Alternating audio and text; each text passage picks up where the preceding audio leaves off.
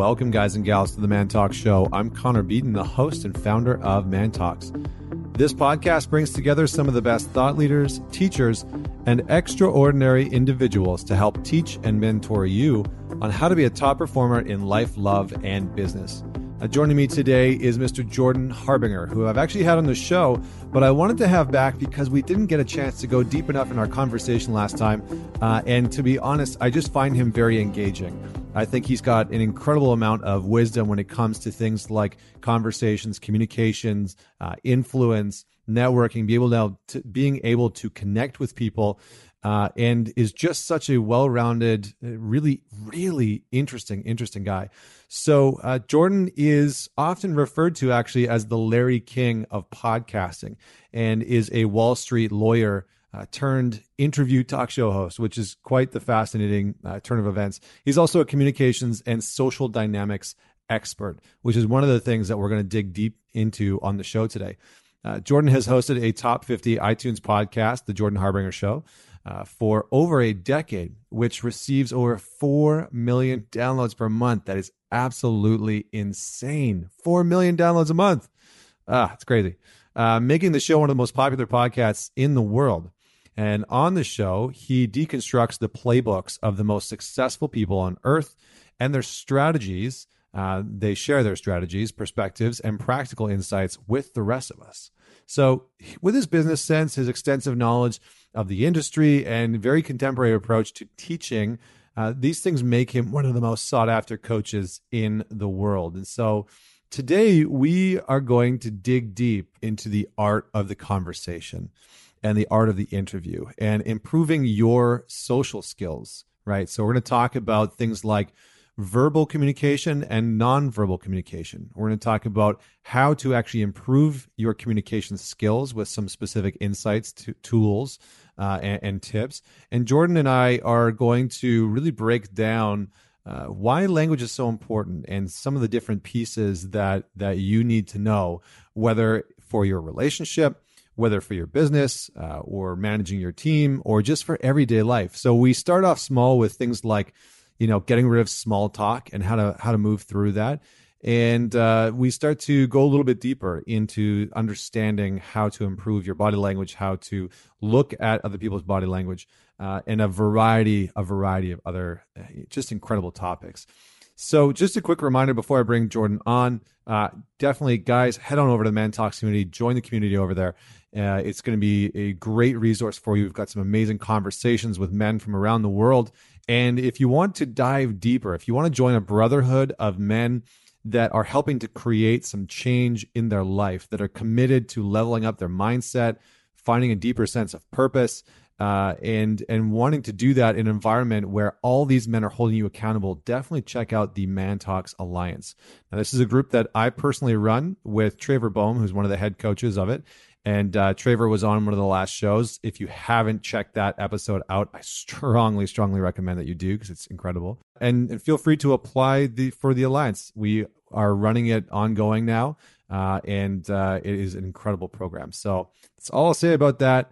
And without any further delay, please welcome Mr. Jordan Harbinger. Hey, thanks for having me on, man. It's been a minute, I think, since we did this. Yeah, it's been a couple, and it looks like a good amount has changed on your side and my side as well. So we're going to dive straight into that here. But first, I got to ask the question. Our audience loves this question, which is, tell us a story about a defining moment that made you who you are today. So there's a lot of stories, I think, that have contributed to this naturally. When I was little, though, I'll go back to something that I don't talk about constantly and isn't a cliche in my personal history here. When I was younger, probably 13 or so, I was so painfully shy that I would skip school a lot. And it wasn't like I hate school. It was more like everyone's looking at me. I don't know what causes that. I guess just general run-of-the-mill social anxiety that goes unchecked. And I would skip school and I was bored a lot. So I went on the internet. And this is like 1993. Not a lot of internet. It's sort of even more Wild West than it is now. And everybody was very technically inclined. So I made a lot of friends with adults, and some of the adults that I met were these hacker type people. And one thing I started to learn how to do really early was wiretap phones. and clone cell phones. No way. Yeah. So I became really interested in other people's conversations.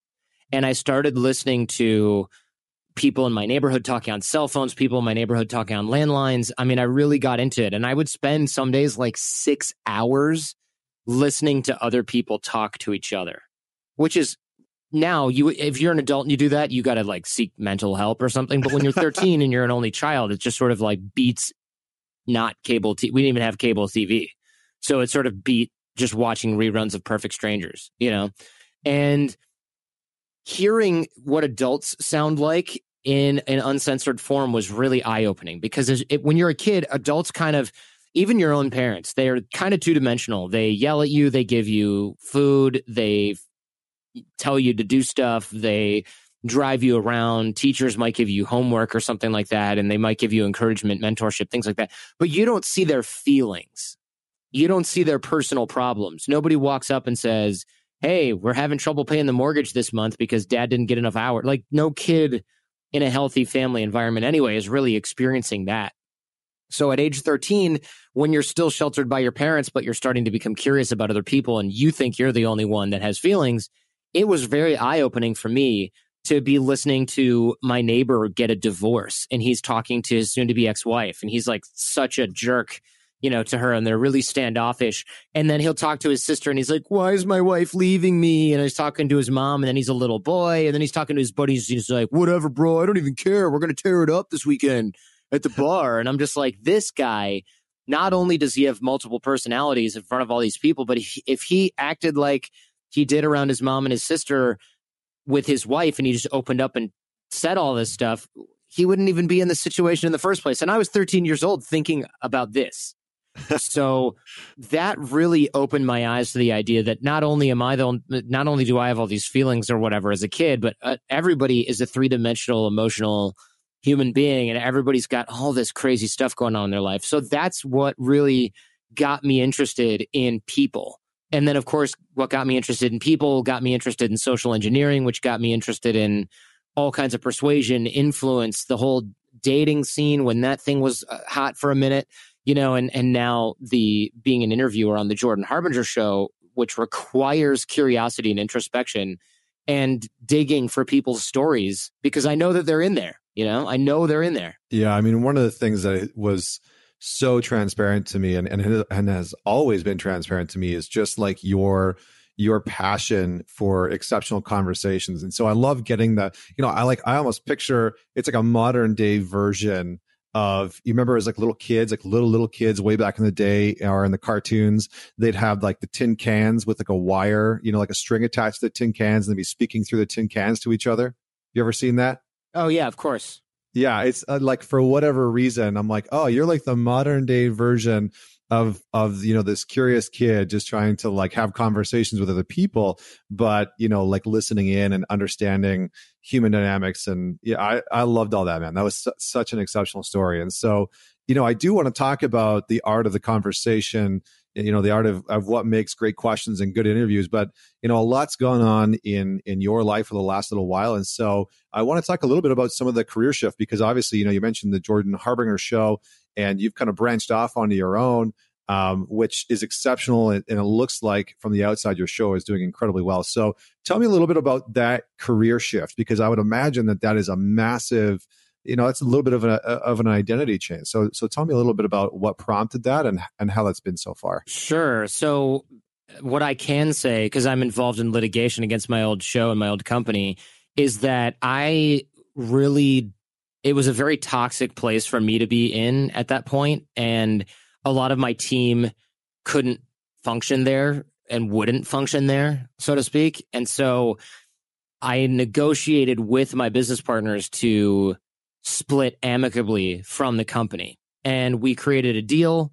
And then that deal was not, that deal did not go through for various reasons. I'm going to avoid being super descriptive here, but I think people can read between the lines. And so I ended up in a situation where I wasn't going to wait for the other shoe to drop. I was just going to start over and do my own thing, because the writing is kind of on the wall when 90% of the team is disengaged from the work. And so ended up getting essentially pushed out of that old company, which at first was like a giant disaster. 90% of the team was also gone. I ended up bringing those team members onto my new venture. So it kind of backfired I think the intent from the old company backfired because I ended up not really having to train anyone. I was working with people that I'd worked with previously. So my roster barely changed. And we ended up launching within days, literally. I didn't miss one single episode in terms of the release schedule. I stopped hosting the old show, which was called The Art of Charm, started hosting the Jordan Harbinger show the following day that I would have released something on the old show. So I really didn't skip a beat, didn't have to, signed a new deal with my network. And there was a whole lot of stress there because who are you when you lose what you've built over 11 years and have to start over? Are you the same person, right? Who are you as a entrepreneur, as a show host, as a human? Like, who are you? And I know that sounds grandiose, but imagine if you lost your business of X number of years and had to start it over again. What the heck are you? Like, who are you? Like, what part of you has changed also? You're not just a guy who worked on an assembly line at Ford and now you're a guy who works on an assembly line at General Motors. You just complete right turn. And so for me, that was really jarring, but also opened up a lot of possibility because and I'm still coming out of this, right? Of course, I'm still in litigation and everything and along with multiple parties against the old company. But what I mean is there's a lot of opportunity that you don't even see. You think, okay, I know I want to do interviews. I really love doing it. And people are like, everyone's full of ideas and they're trying to kind of derail you unintentionally. Like, oh, why don't you start a YouTube channel? Why don't you do this? Why don't you do that? I'm like, look, I don't really need ideas.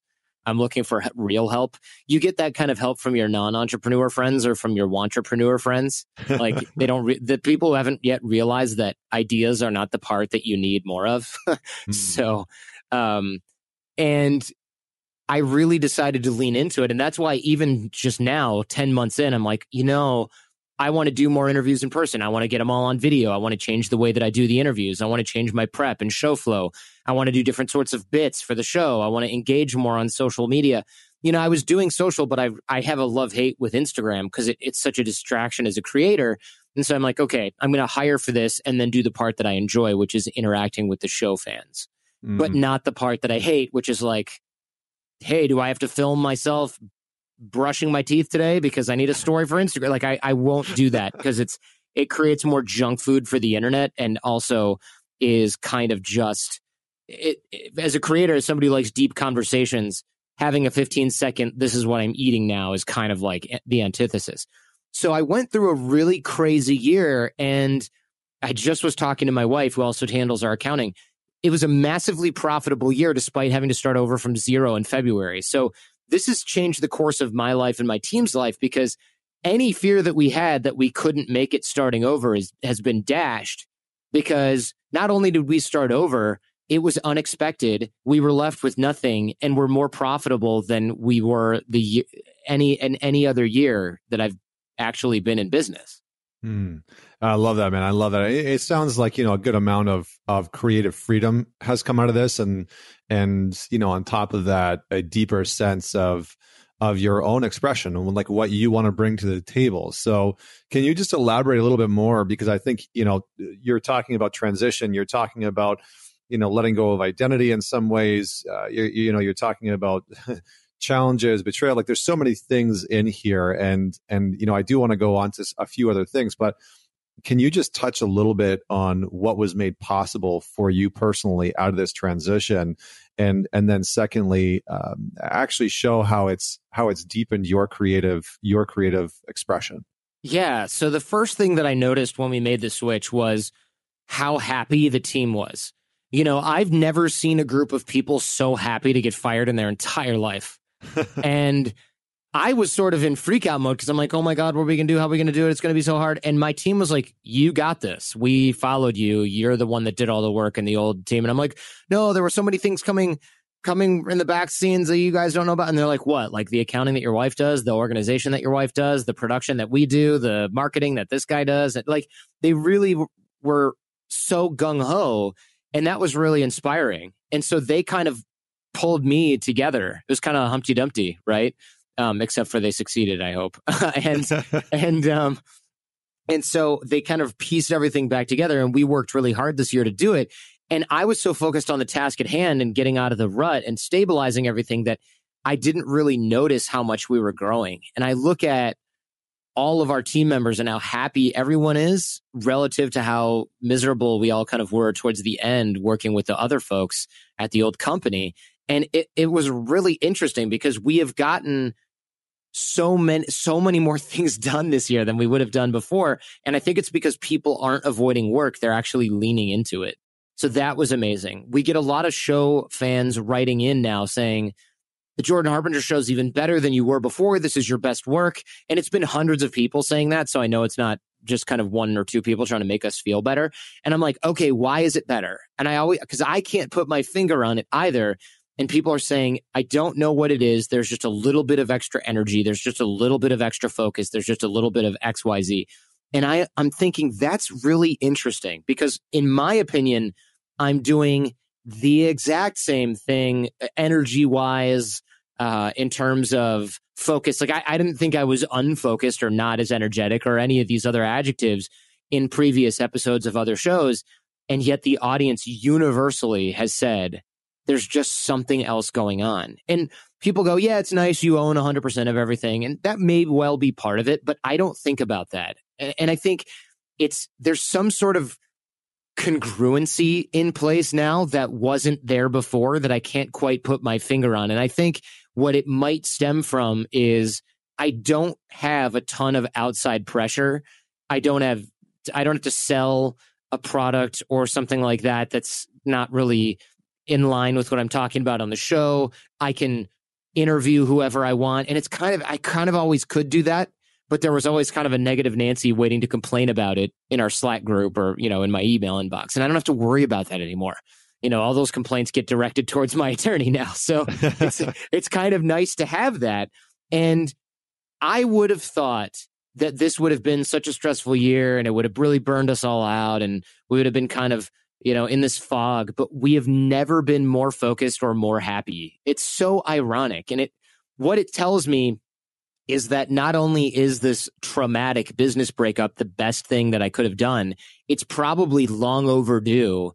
And in retrospect, it's one of the best things that's ever happened to me. Because even if our deal had gone through with the old company, I would have been stuck working together with them. Because, there were terms in there that were like, I have to promote their stuff and they've got to, pay me this and that. And I'm like, this would have just fallen apart later, except for I would have lost even more time and I would have had to be in contact with this mess, every day to try to do business. And I would have had to subject my assistant and my wife to dealing. We would have still had, the toxic tentacle in our business. But now that everything quote unquote fell apart, it actually ends up better because we don't have any contact, right? It's kind of like, yeah, talk to the attorney. And then a month later, there's a conference call that I'm not even on.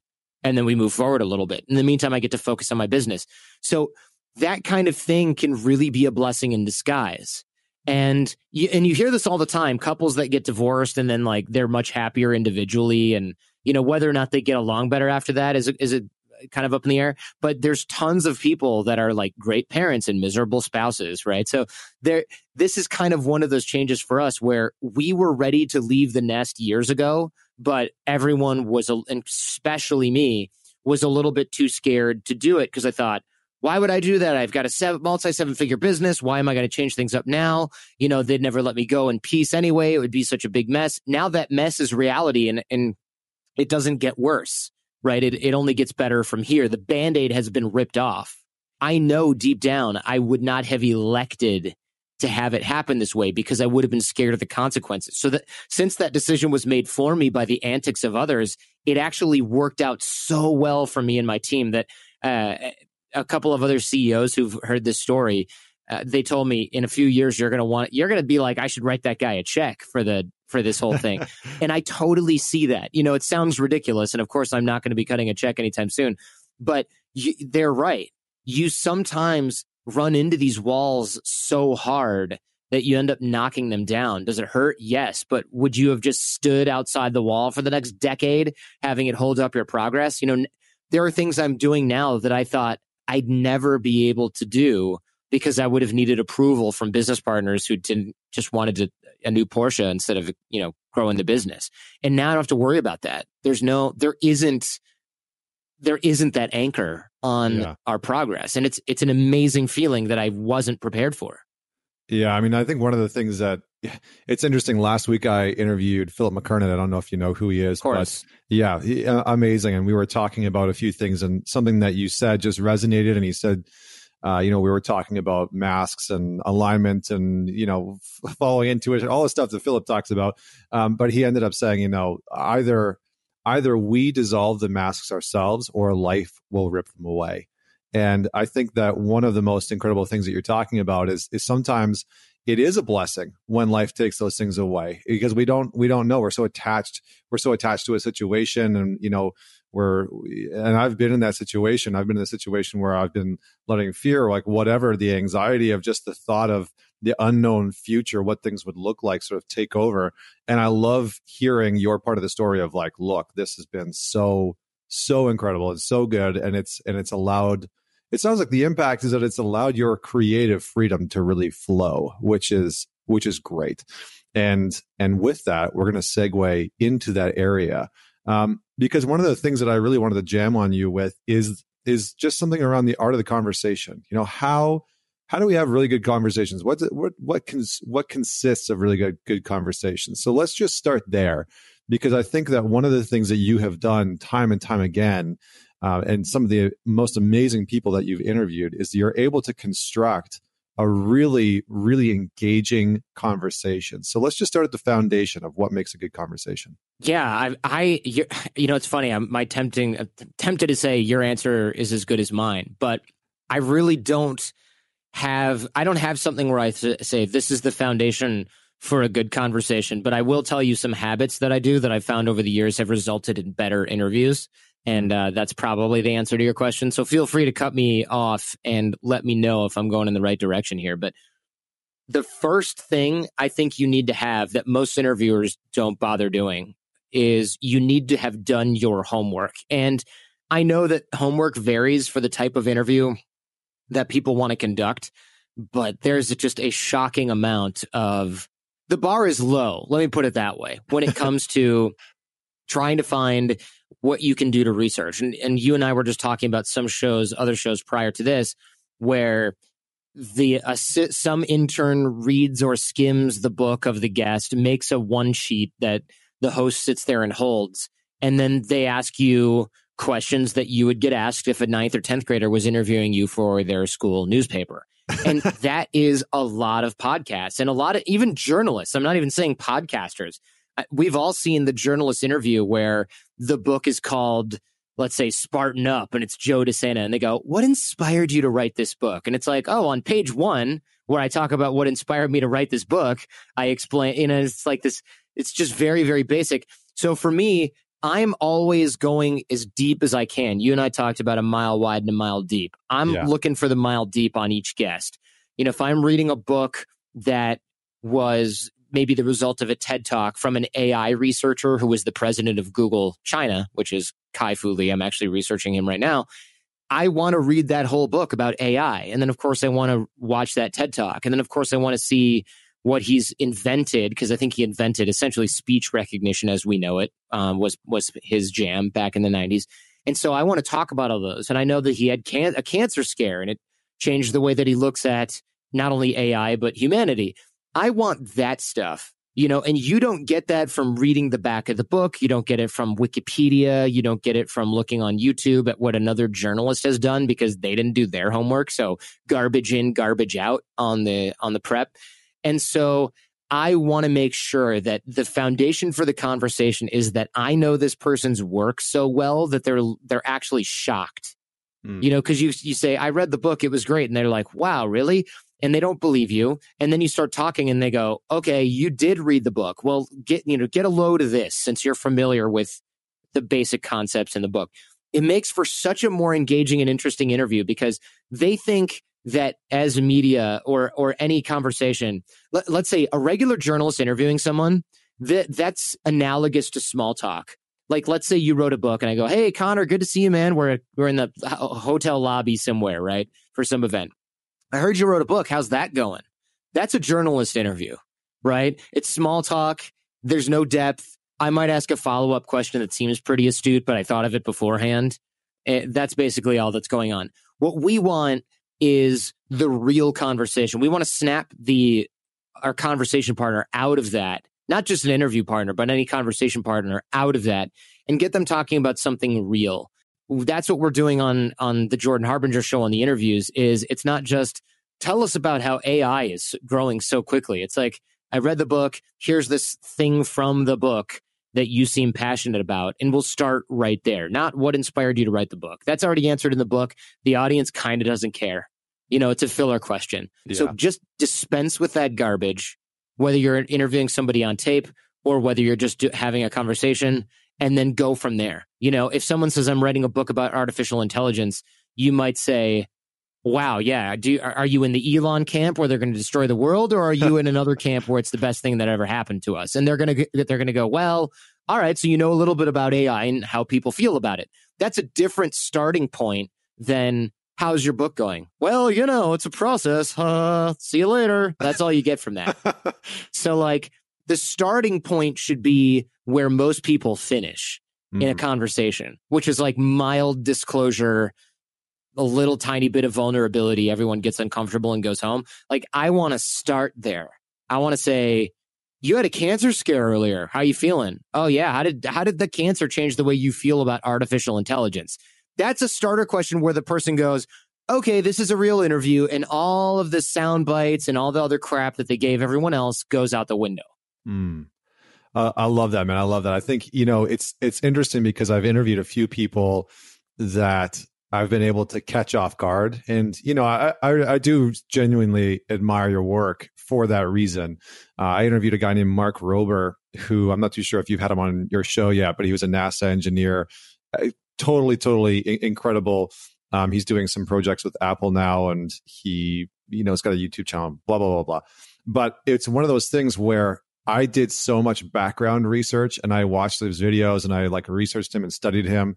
And I found that the guests that I've had on the show that I've taken that sort of approach with, it's fundamentally changed things because it moves things from small talk. And, I think that brings me into the next space is, like, how do we, and this is sort of an everyday conversation piece, but how do we start to move past small talk? Like, why is that so relative for people? And how do we start to move past it? So small talk, well, the first question is, why is small talk so universal? I guess maybe, can you rephrase that so that I'm clear on it? I don't want to answer the wrong question. No, absolutely. Why do we rely on small talk so heavily?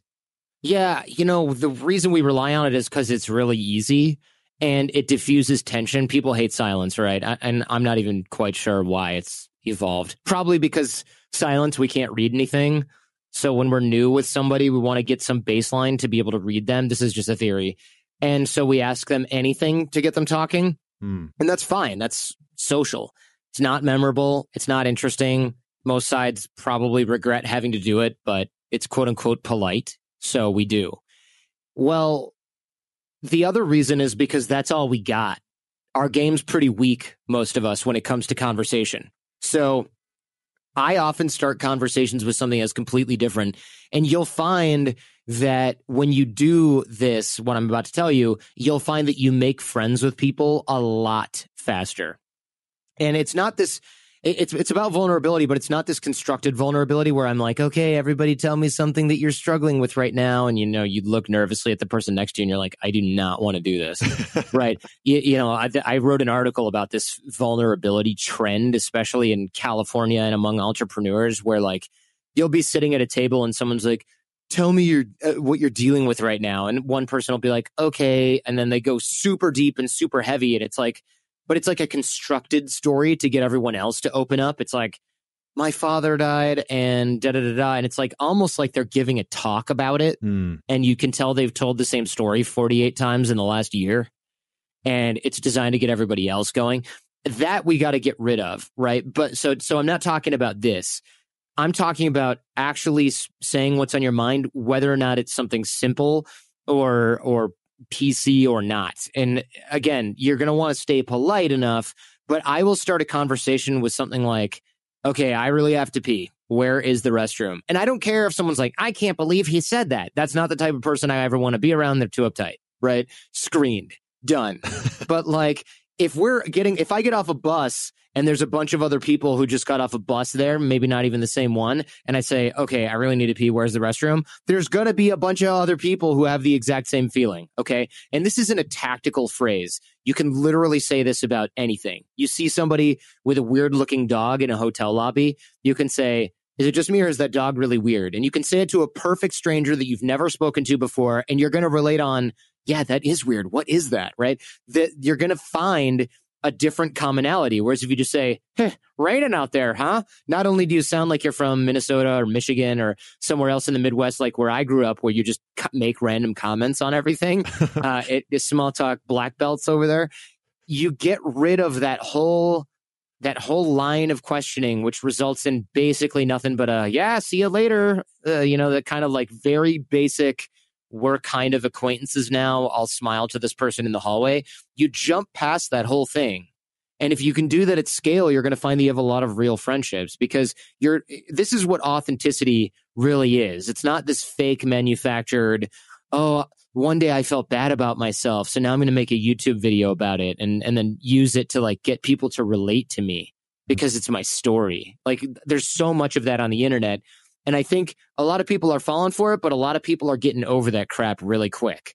This tactical use of a tragedy or something that's happened to somebody, it's couched as vulnerability, but really it's a feel sorry for me and then admire how far I've come. It's just a tactic. Yeah. And I think it's a little bit yellow belt, if we're going to keep going with karate analogies here, because it's sort of better than small talk, but barely. And I think over time, it's so ridiculously inauthentic that I know when I see stuff like that, I automatically run. When there's a book that's about my struggle and how I became a blogger despite all the odds, I'm just kind of like, next. I don't even read the rest of the pitch in my inbox. I'll click delete on that ish because I know it's just how do I become a thought leader, Connor? Oh, I need the hero's journey. Oh, I guess my tragedy will be the story of insert some tragedy here that you never think about that's now going to become the center of your life because it's your quote unquote story.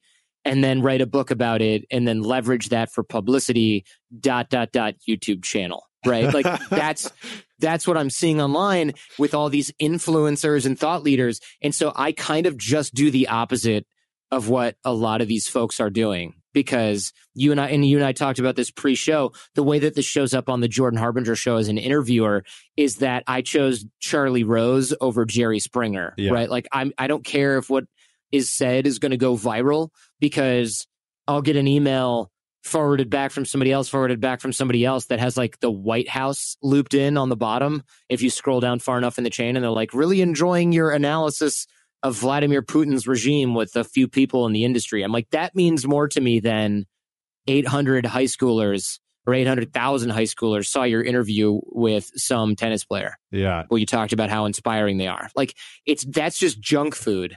I refuse to create junk food, and small talk, to bring it full circle, is junk food. It's just that we often don't have any other snacks on hand because that's how we grew up doing that. Well, I think you're touching on a good point, right? Because it's not just junk food. A lot of it's inspirational junk food. And I think that a lot of people, the self-help industry and the personal development industry has sort of ballooned so quickly and so rapidly that is being consumed at an exponential rate. And I see a lot of people getting stuck in that. And I'm not going to go down that path because I actually had a different question, which is along the lines of language. And, one of the things that we talked about last time and that I found out about you that I found really interesting is that you speak multiple languages. And I'm curious how your study of different languages has formed how you have conversations. Yeah, that's a really good question. I do speak 5 languages, but I never think about how me knowing those structures my interviews. So my gut instinct is to be like, it doesn't, but that can't be true, right? Because we're dealing with spoken English and the fact that I know other language structures has to influence things somehow, but I'm not entirely sure how. I think, if anything, my language learning process has affected the way that I interview people, because when you move to another country and you don't speak a lick of German, you've got to learn how to read nonverbal communication. Oh, gee, Germans are some of the most, I don't know what you would say, reserved people when it comes to nonverbal communication. This could be really tricky. So my year in Germany, going to a public high school in the former East Germany, which was not only in, of course, Germany, but also socialist. So like combine those types of cultures, I learned to read a lot of really subtle signals. And that nonverbal communications training comes in pretty handy now. Of course, speaking German fluently, or more or less, not natively, but fluently enough to be conversational, of course, and I can still do chemistry equations in German. I think probably can only do them in German now that I think about it. I find that those nonverbal signals and tonality and things like that has been honed really, really well. So I will listen very carefully and watch people very carefully during interviews. And I use that. I'm not just going down a list of questions. You know, if somebody shifts in their seat and takes a deep breath and pauses, or does even a 10% reaction like that towards a question or a statement, I know I've got something and I'm going to tug on the fishing line and reel it in a little bit. Yeah. Whereas I think a lot of interviewers, and myself included in the past before I really worked on this stuff, would kind of most likely just let it go and go to their next question on the list. And I've gotten very good or adept at looking at what people are doing, how they're reacting, the way that they're speaking, even the cadence in which they're saying something, and going, there's more to this story, and I know where to dig. It's like I'm knocking on drywall, right? And you hear the echoes change depending on where the studs are. I can find those in a conversation in real time.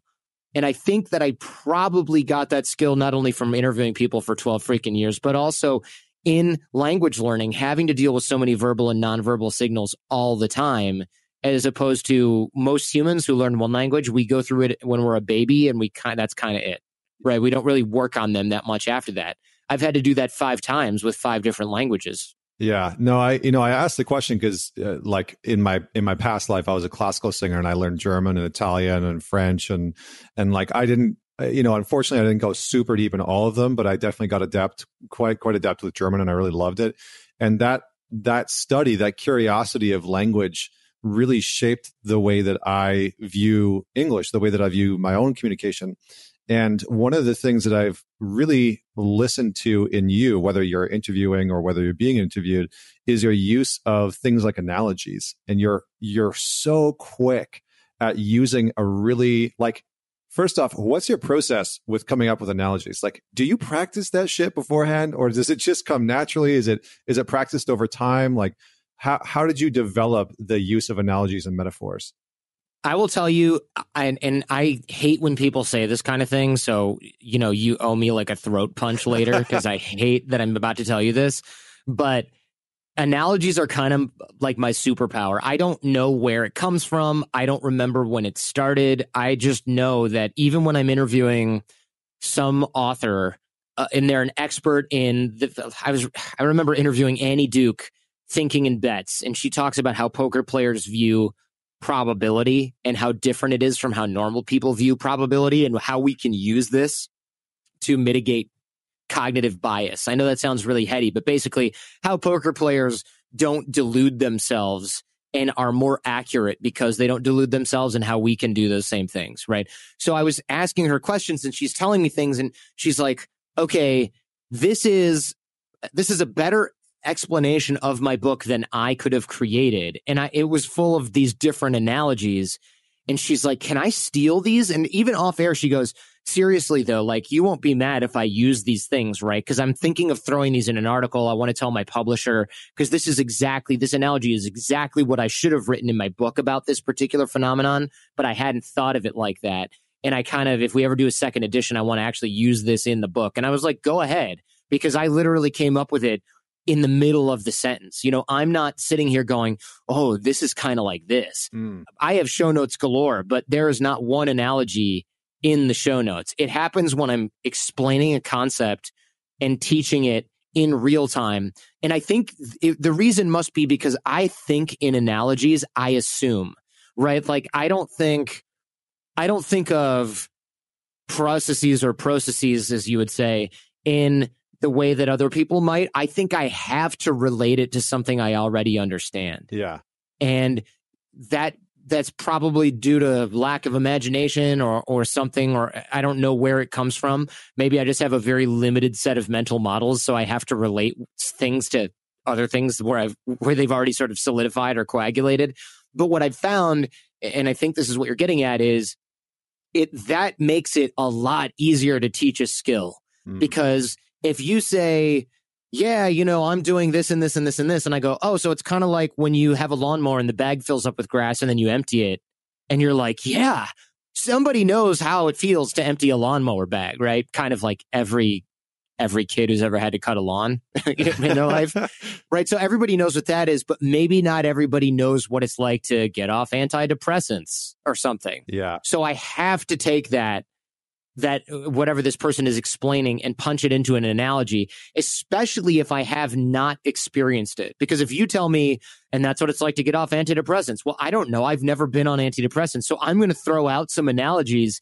And if one of them is like, yeah, it is like wiping off your glasses for the first time in your life and not knowing they were dirty in the first place. It's like, oh, okay, great. I think a lot of people can kind of imagine what that's like, but I have no rubric, system, measuring stick, whatever you want to call it, for getting off of a pill that's addicting that made you think a certain way. Like, most people don't. Yeah. So that has become a really useful superpower. But I would say it's not something that's the result of, yeah, I'm so smart, I think of all this stuff. I think it's the result of me literally not having any other way to explain so many things in my life, and then having to think of that myself, and then just kind of saying what's going through my head to the audience at large. And I think that it just happens to be helpful for them too. Well, what's really interesting for me is what came to my mind is that you're actually, in a way, reverse engineering language itself. Like, language originated from pictures, right? From telling stories through picture analogies, basically. And so in some ways, it's almost like you're like interpreting language through pictures, through that like old school version, that original origin story version of telling stories or communicating. I don't know why, but that's what popped in my head. Whether it's true or not, I have no idea. But there it is. So yeah, I'll take it. Yeah, sounds like a pretty good pat on the back. I'll accept that. Well, okay. So let's just, I know we don't have too much time left in the show, but I wanted to circle back around to this idea of nonverbal communication. And I know that there's a ton of information and resources out there, and that you've taught this in the context of networking, in the context of meeting new people. For you personally, what have been some of the most impactful nonverbal tools that you've learned and implemented over the years? Sure. So nonverbal, look, body language and nonverbal communication are extremely nuanced. I would say for me, learning how to keep people engaged and interested in a conversation has been something that I picked up from back in the day. I don't know if you were ever in like that whole pickup dating scene where it was like, hey, if you do this, she'll be interested that way. All of this stuff that I ended up kind of using to meet and attract my wife, and getting really sick of that whole dating scene, has actually come in pretty handy with interviews. And I remember I used to spend an inordinate amount of time running around outside talking to women in my 20s, because that was, you live in New York, at the time, yep, you can meet a lot of people doing that, and it's nice out, and you're going to spend Saturday afternoon doing that and getting 40 phone numbers, and then like 5 call you back. You know what I mean? So like that was the numbers game. But now I find, hey, I'm using a lot of this stuff, right? Like, I'm using just the right amount of nonverbal communication to make sure that I'm getting a point across. I can keep people's attention, because that's always tricky when you're talking with somebody in the street. I know which way to face people in an interaction, not me personally, but you don't want your guest, let's say, looking at the door or looking outside if you think that they're going to be tight on time. You want them looking at you and having nothing else visually interesting behind you, ideally, so that they're really involved in the conversation. I look at the way that people act and react when I give them certain questions, and looking at things like micro expressions, which are of moderate use, but also especially body positioning. You can find where people's sore spots are, and you can back out or wind a conversation around something if you feel like it's going to get them to clam up. So this is why, in part, I end up getting guests that say things like, I was not planning on talking about that today, or wow, I can't believe we went there. That's what I like. I'm not trying to get people to cry or anything like that. I'm not trying to go for that kind of thing. I don't think that that's that useful, but I really am interested in making sure that I get the real story from people. And we all have our sound bites. And so things like that have been extremely useful. And what I teach now with the networking and relationship development stuff, that's really the magic sauce that I wish I'd known, let's say 10 years ago. That's the stuff I think makes a huge difference. And I think if nothing else, verbal and nonverbal communication, that's been really the skill set that's made a huge difference. All right. So, we were talking about a few different areas around whether you want to call it networking or just meeting people for the first time. Is there sort of like a do and a don't? Like, I know that we've talked about small talk a little bit, but what are some of the foundational pieces of what makes a good conversation when we first meet someone? So I, first of all, have to highlight the fact that networking is a dirty word. I get it, but this is like the one skill set, and I'll say networking / making friends / building relationships. This is the one competitive advantage that has not melted away over the years. When I was in high school, I was like, I'm kind of smart, I can coast. And then in college, I was like, I can outwork everybody, I'm good. In high performer land, where we all like to live, really it's about relationships. It's a skill that's highly prized, it's relatively rare, and it's scalable. Right? You don't have to put in more hours of work to get further.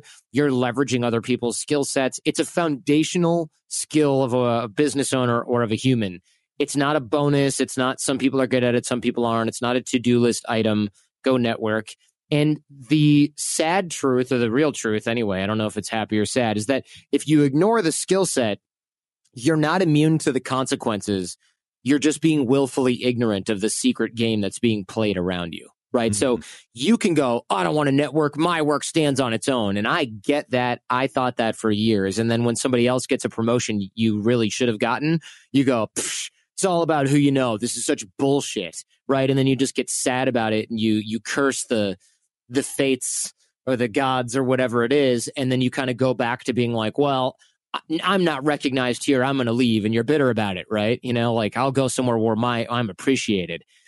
The problem with that is you can't really be immune and get around this. You can't not deal with it. You have to get good at it. Otherwise, you're always going to be saying it's all about who you know and putting stank on the end of it. People should be saying this about you. And they should be saying, I'm really glad I know you, because you know everyone. That's what you want to hear. And I've noticed that a lot of people who are really not that great at networking and relationship development are typically the people that think they're awesome at it. And so there's a level of self-awareness here, but I think that's combined with the idea that the bar is really low, since most people will never even bother networking at all or building any relationships. Everybody thinks they're really good at it. So I want to highlight this with, if you're sitting here right now going, oh yeah, I'm already pretty good at this stuff, just bear in mind that the clients we have from the Jordan Harbinger Show is my talk show, but we have a training wing called Advanced Human Dynamics. Our clients are like personal protection specialists that work for the top entrepreneurs in the world. And I'm talking about, I can't even say who they are, but it's everybody who's changing the world right now. Their personal protection details, we train them.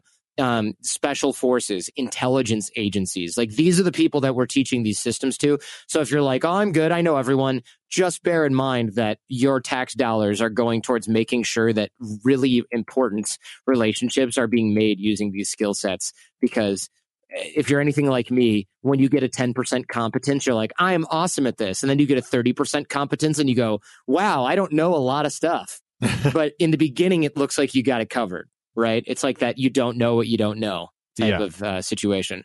Yeah, no, absolutely. And I think one of those, like, one of the biggest things that I've seen is that these things can be used for good and used for bad. And you've kind of touched on an interesting subject. So like, how have you seen these tactics used in mainstream media lately? Because I think one of the biggest, without asking you directly about your opinion around like Donald Trump versus Obama or like, Hillary Clinton or anything like that, how have you seen some of these tactics used in mainstream media, and how do we become aware of them?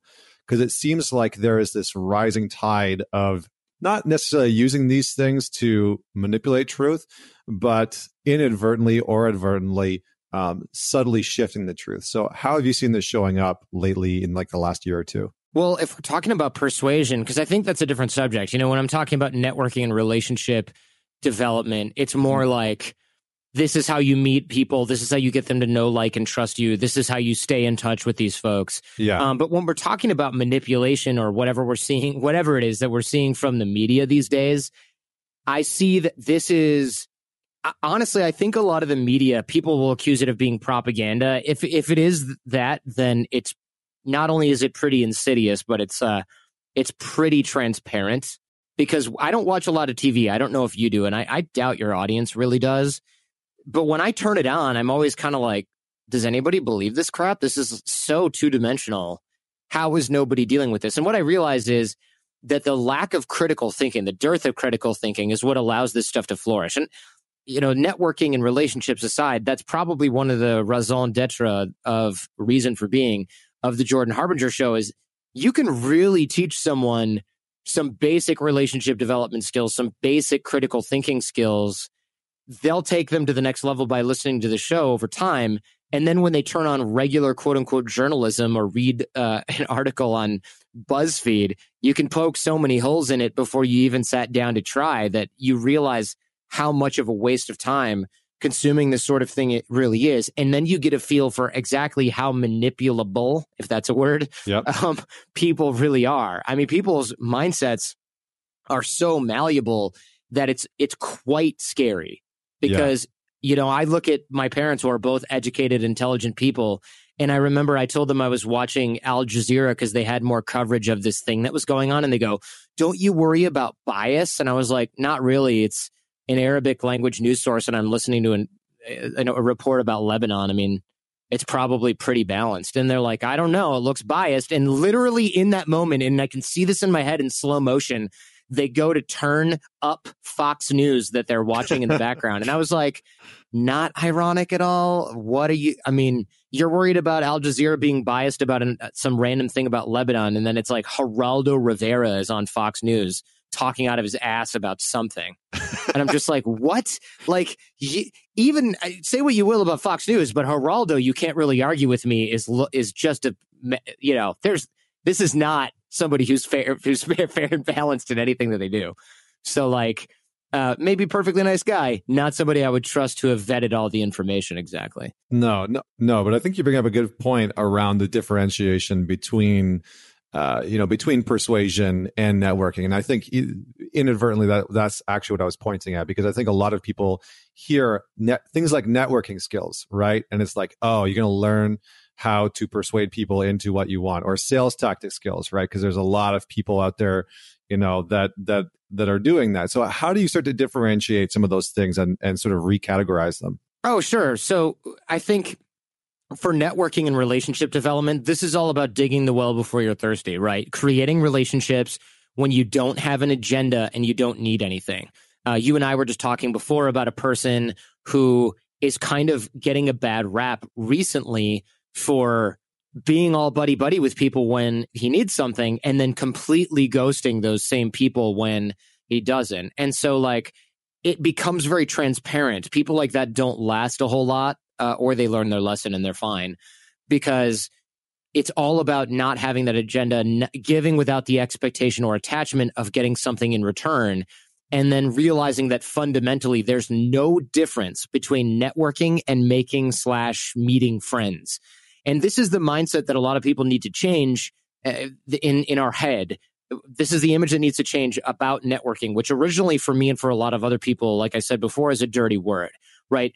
When I think of networking, I'm using this word so that people know what I'm talking about. But functionally, it's me going to dinner and I'm only going to know one person. And I make it a point to sit near that person, but also engage with every single other person at the table. And I'm often, you'll find me asking other friends and I'll say, hey, when you come into town, let's set up a breakfast with a bunch of your friends or something. So some entrepreneur who lives in Portland, Oregon will come to town and I'll say, hey, let's do a breakfast. Let me know if you need me to make a reservation. Why don't you invite 5 or so people? And then that's how I end up at brunches with like the founder of Twitter, the founder of Stripe, the founder of, like I'm the guy sitting there and people are like, what do you do again? Oh, nothing of consequence. Okay, fine. It's interesting because I'm able to curate those groups, but really I'm not thinking one day I'm going to get free Twitter. I don't care about that. That's not what I'm after. I'm interested in the conversation. I'm interested in the connection. So I'm interested in helping those people get what they want. I have no idea what I would even ask most of the time. So you have to be careful because people who think they're good at networking, what they seem to think is I have a big Rolodex of people that I like that I can call or that I can say hi to.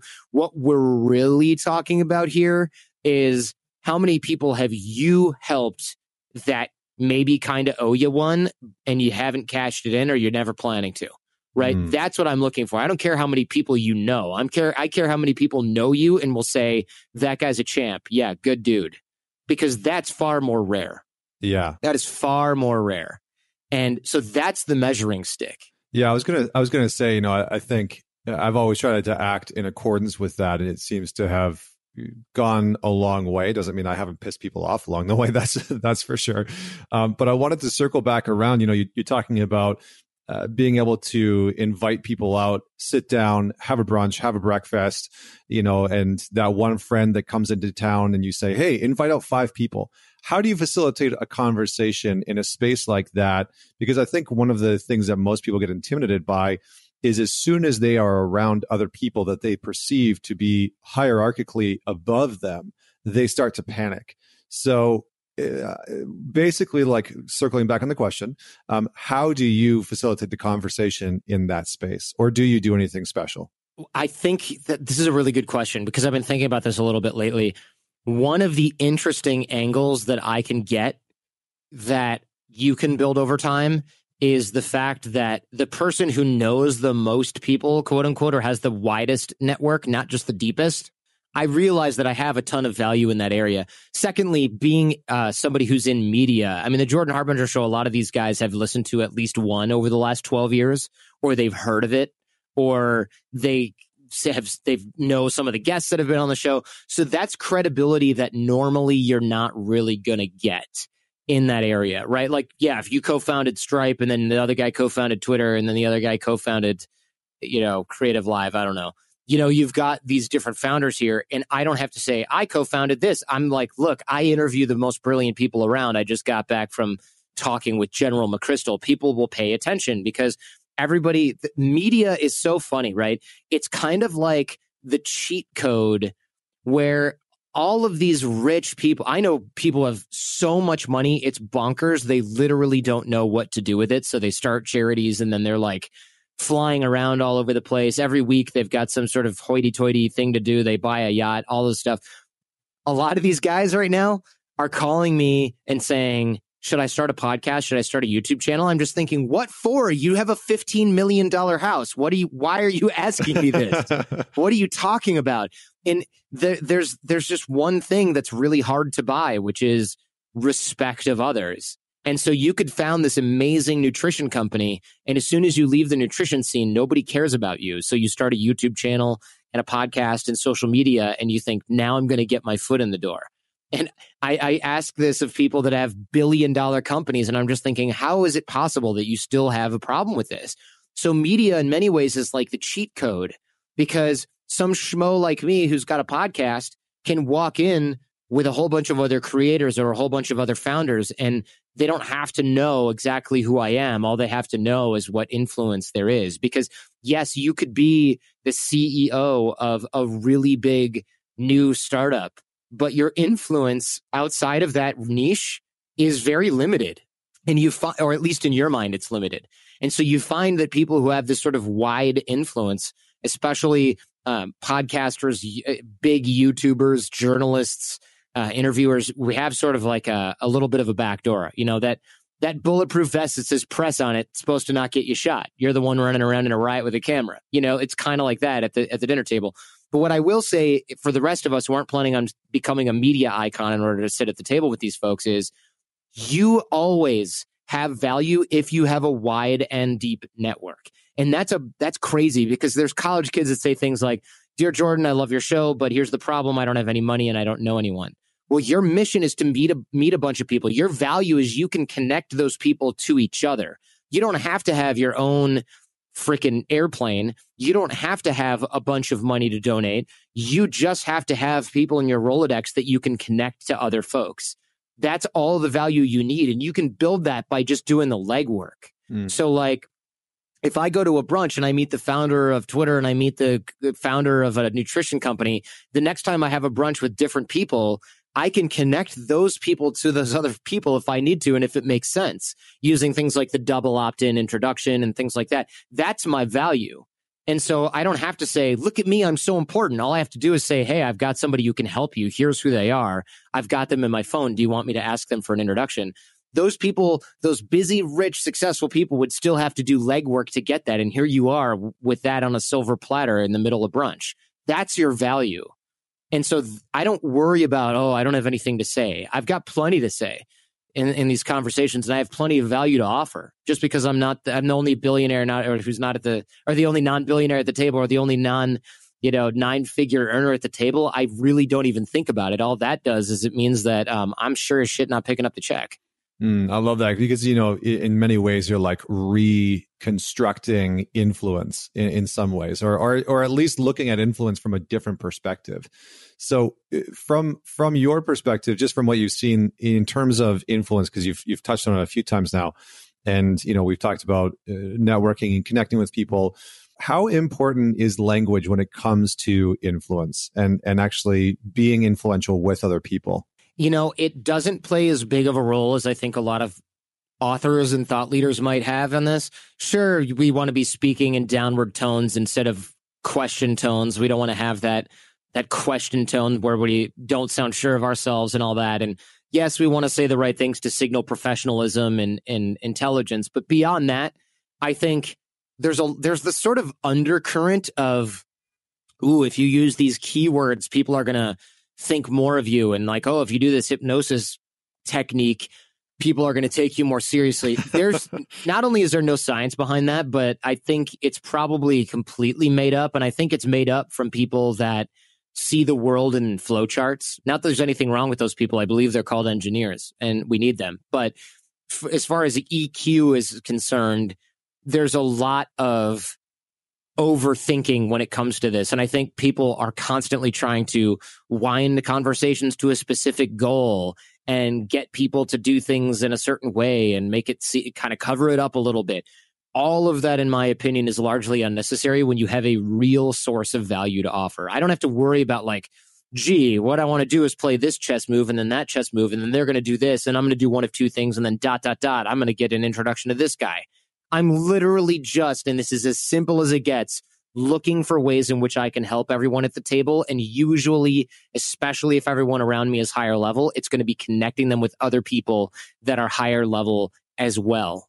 And it's that simple. If I spend time listening to their needs and eliciting those, I don't need to figure out if I can get them to run through the invisible rat maze of getting to do what I want in the conversation, right? I'm just looking for how I can help them. That agenda is the only agenda that's really going to come through as authentic and not ring any alarm bells, especially on people that have people asking them for crap all day, every day. Yeah, I was gonna say like the one thing that I would add to that is stop asking people, and obviously this isn't for you, but for the listeners, but stop asking people what you can do for them. I think there was a culture at some point where we were taught to ask people how we can help them.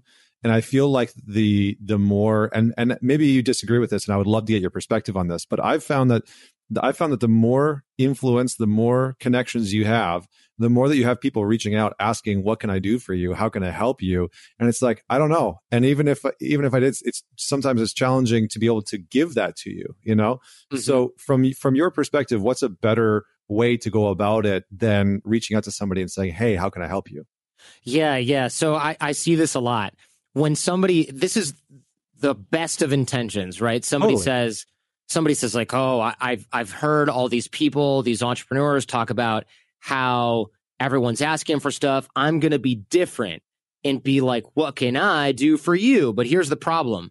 You're just taking that exact same monkey and you're just throwing it back onto my back. Yeah. Why do I have to think of how you can help me? I have no idea who you know. Oh, nobody? Well, gee, let me think harder.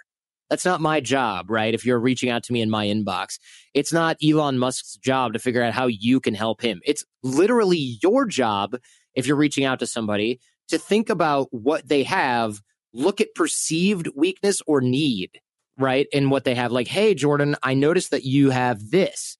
I took the liberty of mocking, hey, look, I noticed on your website that a lot of people who don't know how to listen to podcasts can't get the show. I assume you maybe have thought about this. If not, I have some ideas. And then I'll reply, sure, what are your ideas? And they say, cool, I noticed there's no page that explains to people who don't know how podcasts work how to listen to the show. And today we put up a how to listen page specifically for this. But if somebody had come to me with that, I would have gone, oh, yeah, that's true.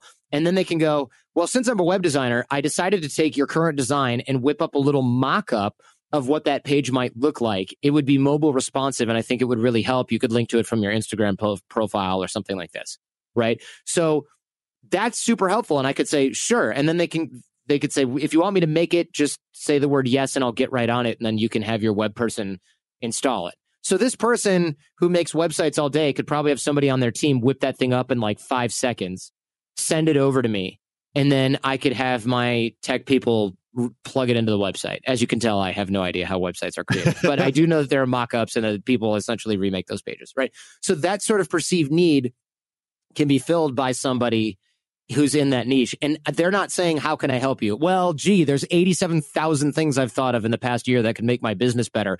Let me present all of them to you, and then maybe you'll like one. Why is that my job? No, you're not my employee. I'm not going to manage you. I'm not going to assign something that's within your capability. And I know it's a good intention, but that's what you're asking me to do. You're asking me to manage you as essentially an intern. Hey, can you do this? Not really. Hey, can you do this? Not really. And I get this all the time. I remember even recently, this guy was like, hey, Jordan, I'm completing a college program. I'm ex-military, special forces. I'm highly qualified to do X, Y, Z. And I was wondering if you had any internships. And I said, not really. What are you thinking about working on? And they said, I'm thinking about doing this. I could pretty much do anything you guys want. I'm a writer. I've got this, that, and the other thing. And I said, actually, we're looking for ABC. And it was like something, that I would have gladly hired an intern to do. And he said, no, not really interested in that, looking more to do writing and stuff like that. And I was like, not interested. And then, that was it. And then he kept emailing me like, hey, can we figure this out? Hey, I'm really interested. Hey, I might go with someone else. And I'm just thinking, do you not get that you blew it already? I don't understand how this is not something I don't get why you're not understanding this. I'm not here to think of the job for you. And this is advice for entrepreneurs or potential interns, people looking for jobs. It is never the person's job to figure out what you can do. You have to assess the needs of the place where you're going. You have to propose the solution. You have to do the legwork to come up with a mock-up or a plan for the solution. And then if you're lucky, that person will ask you to implement it. That is how you make yourself useful, especially in an entrepreneur world. I'm not in the business of trying to figure out where people fit into my organization, right? You have to prove that I can't afford to not hire you. Yeah. Yeah, I mean that's so powerful, man. I think we'll probably end it there because that's such sage advice, and I just love the caveat that you put at the very beginning, which is, look, we all understand that everybody coming from this space has really, really healthy intentions, and that they have good intentions, and that they want to support and help. So I really, really appreciate that. Yeah, thanks. I really again, I don't want to seem like, wow, that guy went off in a rant. What an egomaniac. Oh no, I want people to know this because I realize that the best people are coming and going, how can I help you? Yeah. Right? Everybody else is like, I need a job. And I'm like, good for you, delete, right? Somebody who says, hey, how can I help you? They want to help out because they love what you're doing. They're willing to do pretty much anything.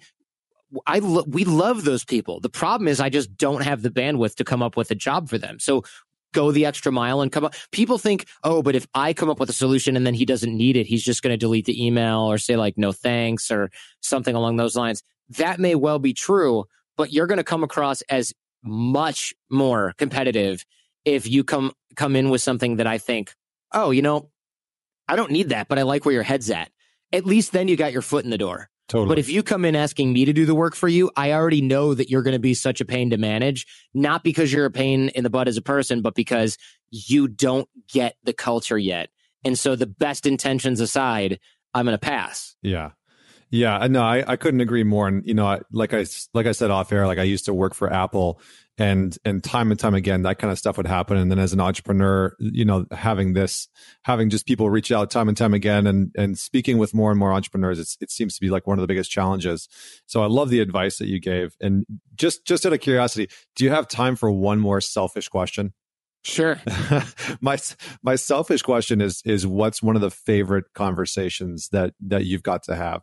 And it doesn't have to be in your show. It can be just in life in general. And I know that's kind of putting you on the spot. So maybe I'll just kill some time here to let you think about it and I'll ramble aimlessly. Sure. I think that one of it's so hard. It's like choosing kids. I know. I know. It's like the what's your favorite movie question, which I absolutely freaking hate. But I ask it because you've interviewed so many incredible people and you've traveled and you've studied language. And I'm sure that you've had some absolutely amazing conversations. And so I was just curious, what's one that's just sort of stood out for you and impacted you in some way? Yeah, I think one of the ones this is recent, so there's a little recency bias here, but I interviewed Robert Greene. That episode just came out, and his new book, The Laws of Human Nature, it's incredible. It's a 29-hour Audible book, to give you an idea of length. Most books are like 7 hours or 8. Yeah. So, and he had just had a stroke, and he's only doing a handful of shows. And so I flew down to LA. I went to his house, got kind of the tour, got a really good feel for the environment in which he does his research and his writing and everything. And I'm just like, this is a true master of the craft. Like, he sold 30,000 books the first week. That's crazy. You know how ridiculous that is? That's like, you need like 5,000 or 6,000 to hit the New York Times list. 30,000. I mean, talk about, it's like going to the fair and that hammer where you hit the little whatever it's called, the thermometer goes up and hits the bell. This is like the cartoon version where you whack it with the hammer and the bell shoots off the thing. Yeah, totally. As it hits it so hard. Like that's real. It's real book sales right there. And so Robert Greene's amazing because we talk about modifying your behavior, what causes certain types of behavior, what causes us to be so easily manipulated as humans, how our emotional baggage from childhood dictates who we are as adults and how those patterns show up. How we tend to fall into our lower nature, aka our sort of dark side or shadow. And this is a guy who spent years researching this stuff. I mean, as you might know, 48 Laws of Power was his previous breakout hit. That came out a long time ago, but that's very popular in like business and in prisons. Yeah. Like it's the legit, it's the raw source code of the dark side of humanity in a lot of ways. And he wrote that. And that was what really catapulted everything. And you can't argue. And this is his newest one. And in many ways, he says his life's work culmination. I can't recommend this interview highly enough. Robert Greene. It's episode number 117 of The Jordan Harbinger Show. And this is the most comprehensive interview he's ever done on this. Incredible. Well, thank you so much for that recommendation. I'm personally going to go check that one out. I actually just got the audiobook the other day. So yeah, so good. Thank you so much for being on the show with me here today. Yeah, thanks for having me on, man. I really appreciate it. And I appreciate the opportunity to speak to your audience as well and tell them about the Jordan Harbinger Show. Because look, you and I both know it's all about the number of years that you have attention. Like attention is the new currency in this economy. So I appreciate that. Yeah, absolutely. And for all the listeners, if you enjoy my show, definitely go check out Jordan's show. He's got some amazing guests on his show. And as you can tell, he's a great storyteller, a great communicator, great conversations. So if you enjoyed this, definitely go check out his show. We'll have the link in the show notes for you to go check out. And if you enjoyed this podcast episode, definitely man it forward, share it with just one person in your community and your network that would enjoy this show. And until next time, this is Connor Beaton signing off. Join me next time for another inspiring conversation with another inspiring individual.